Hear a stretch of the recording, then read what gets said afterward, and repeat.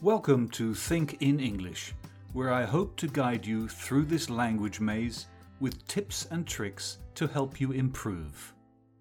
My name is John and I teach English. Today I'm going to be talking about travel.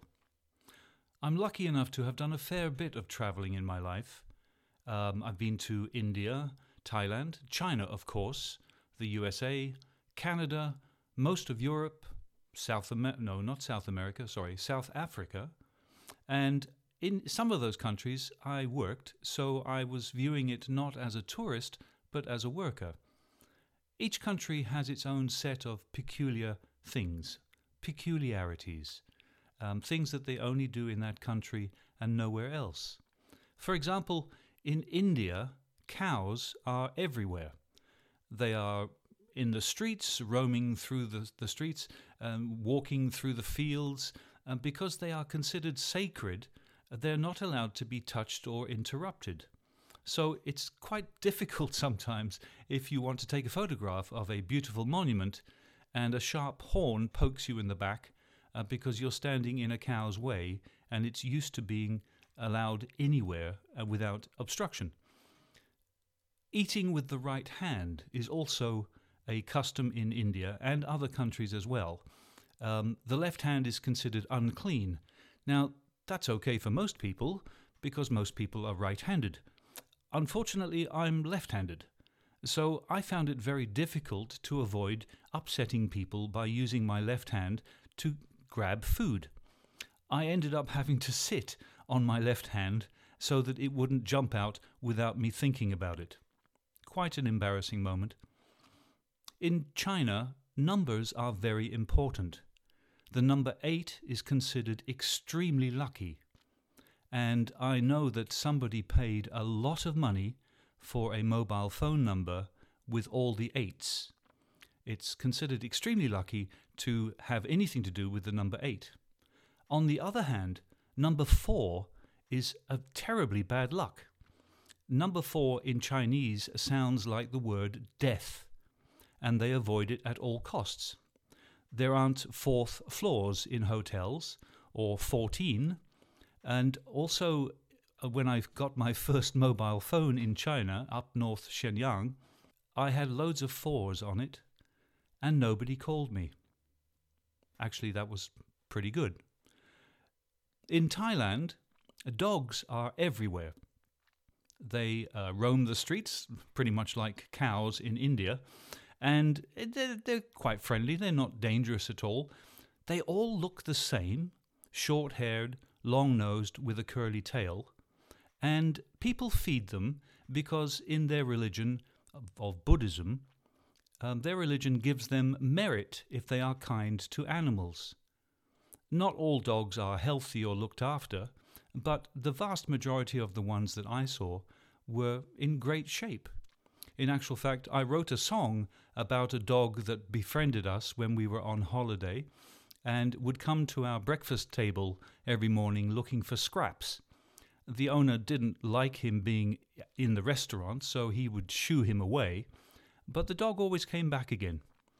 The song was called Flying Dog, and it was just a little story about the dog who kept on showing up for breakfast. I worked in Bavaria for 3 months at a ski lodge in the summer. Now, that may sound a little bit strange because there was no snow, but it was 3/4 of the way up a mountain and the scenery was magnificent. So guests would come to enjoy long walks and hikes, and I was working there basically cooking breakfast for them and also cleaning up the hotel, the bedrooms and that sort of thing for 3 months. It was a lot of fun, and I only worked in the morning. My first responsibility was to boil eggs for breakfast.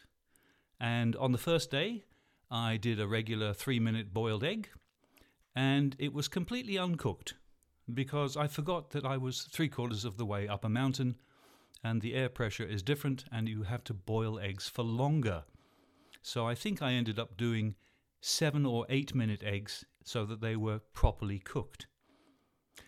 In the afternoons and evenings, I would go for long walks on marches, and also I would go to a local pub. The first time I went into the bar, I grabbed my beer and I went over to the corner and sat down at an empty table. The barman immediately came up to me and shooed me away, kind of like the dog in Thailand. And somebody came up to me and explained that that table was for regular locals. Kind of like the pub scene in England where regulars come in and they have their own seats. In Bavaria, they have their own table. If there's no local in the bar, the table has to stay empty.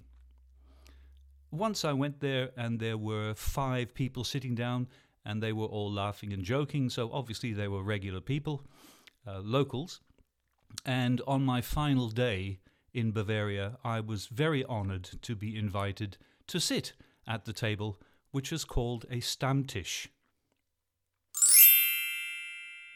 Now, a bit of grammar for you, and this is another request from Nick.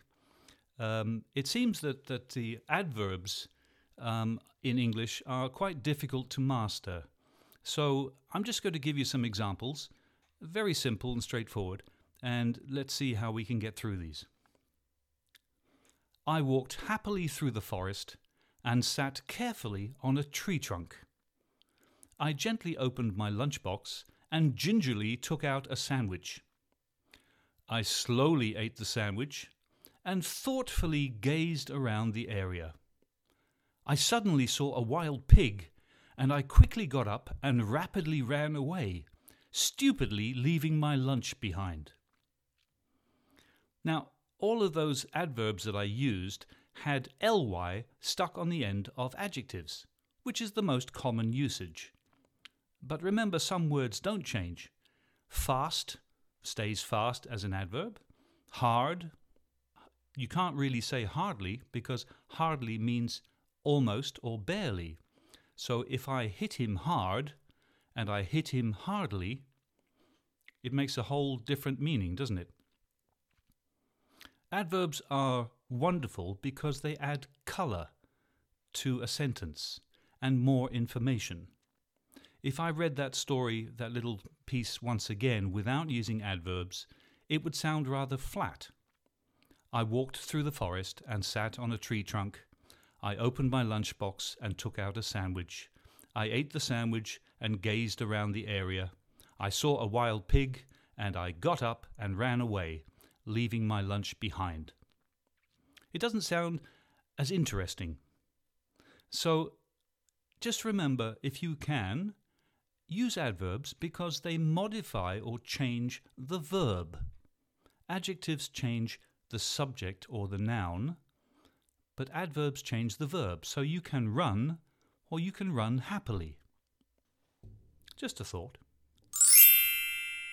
Now I've got 5 more strange expressions from England, and we'll start off with the first one.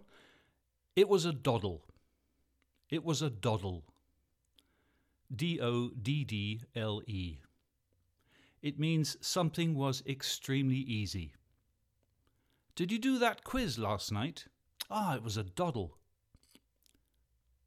Next one, thinking outside the box. Now this is quite a common one. It's not only English, but it's a way of thinking which is not average thinking. For example, if you have a box, everything is confined to what is in the box. If you think outside, then you are open to other suggestions and thoughts. So thinking outside the box is a very useful way of approaching a problem. Another one, comfort zone. Everybody has a comfort zone. It's a place where you feel relaxed, and it's not only a place, it's also a mentality. A comfort zone for some people may be not having too many people close to you, physically close to you. Another comfort zone may be you like to sit in a restaurant with your back against the wall facing the door because you like to see people coming in. And if anybody gets in your comfort zone that you don't want, it's always slightly uncomfortable. Next one, give it a rest. Give it a rest. You use this when somebody is kind of being annoying or repeating the same thing or telling you to do something that you already know or you don't want to do. Give it a rest. In other words, stop it. And the last one is, he was in pieces or he was in bits. Now this has two completely separate meanings, so you have to take it in context. Her boyfriend left her last night. She was in pieces. That means that she was very upset. He went to a comedy show last night and the comedian was so funny, he was in bits. Or he was in pieces. He was laughing so much, he absolutely had no control over himself. Okay, so I hope you enjoyed this. It was just a little chat about my travels and the countries I've been to, a little bit of grammar about adverbs, which make sentences more interesting to listen to and provide more colour, and then finally 5 strange expressions from England and around the world. Take good care of yourself, and I'll speak to you soon. There are thousands of English language teachers out there, and I'm very happy that you have chosen me. If you know anyone who might benefit from these episodes, please tell them about Think in English. Many thanks, and I hope to speak to you soon.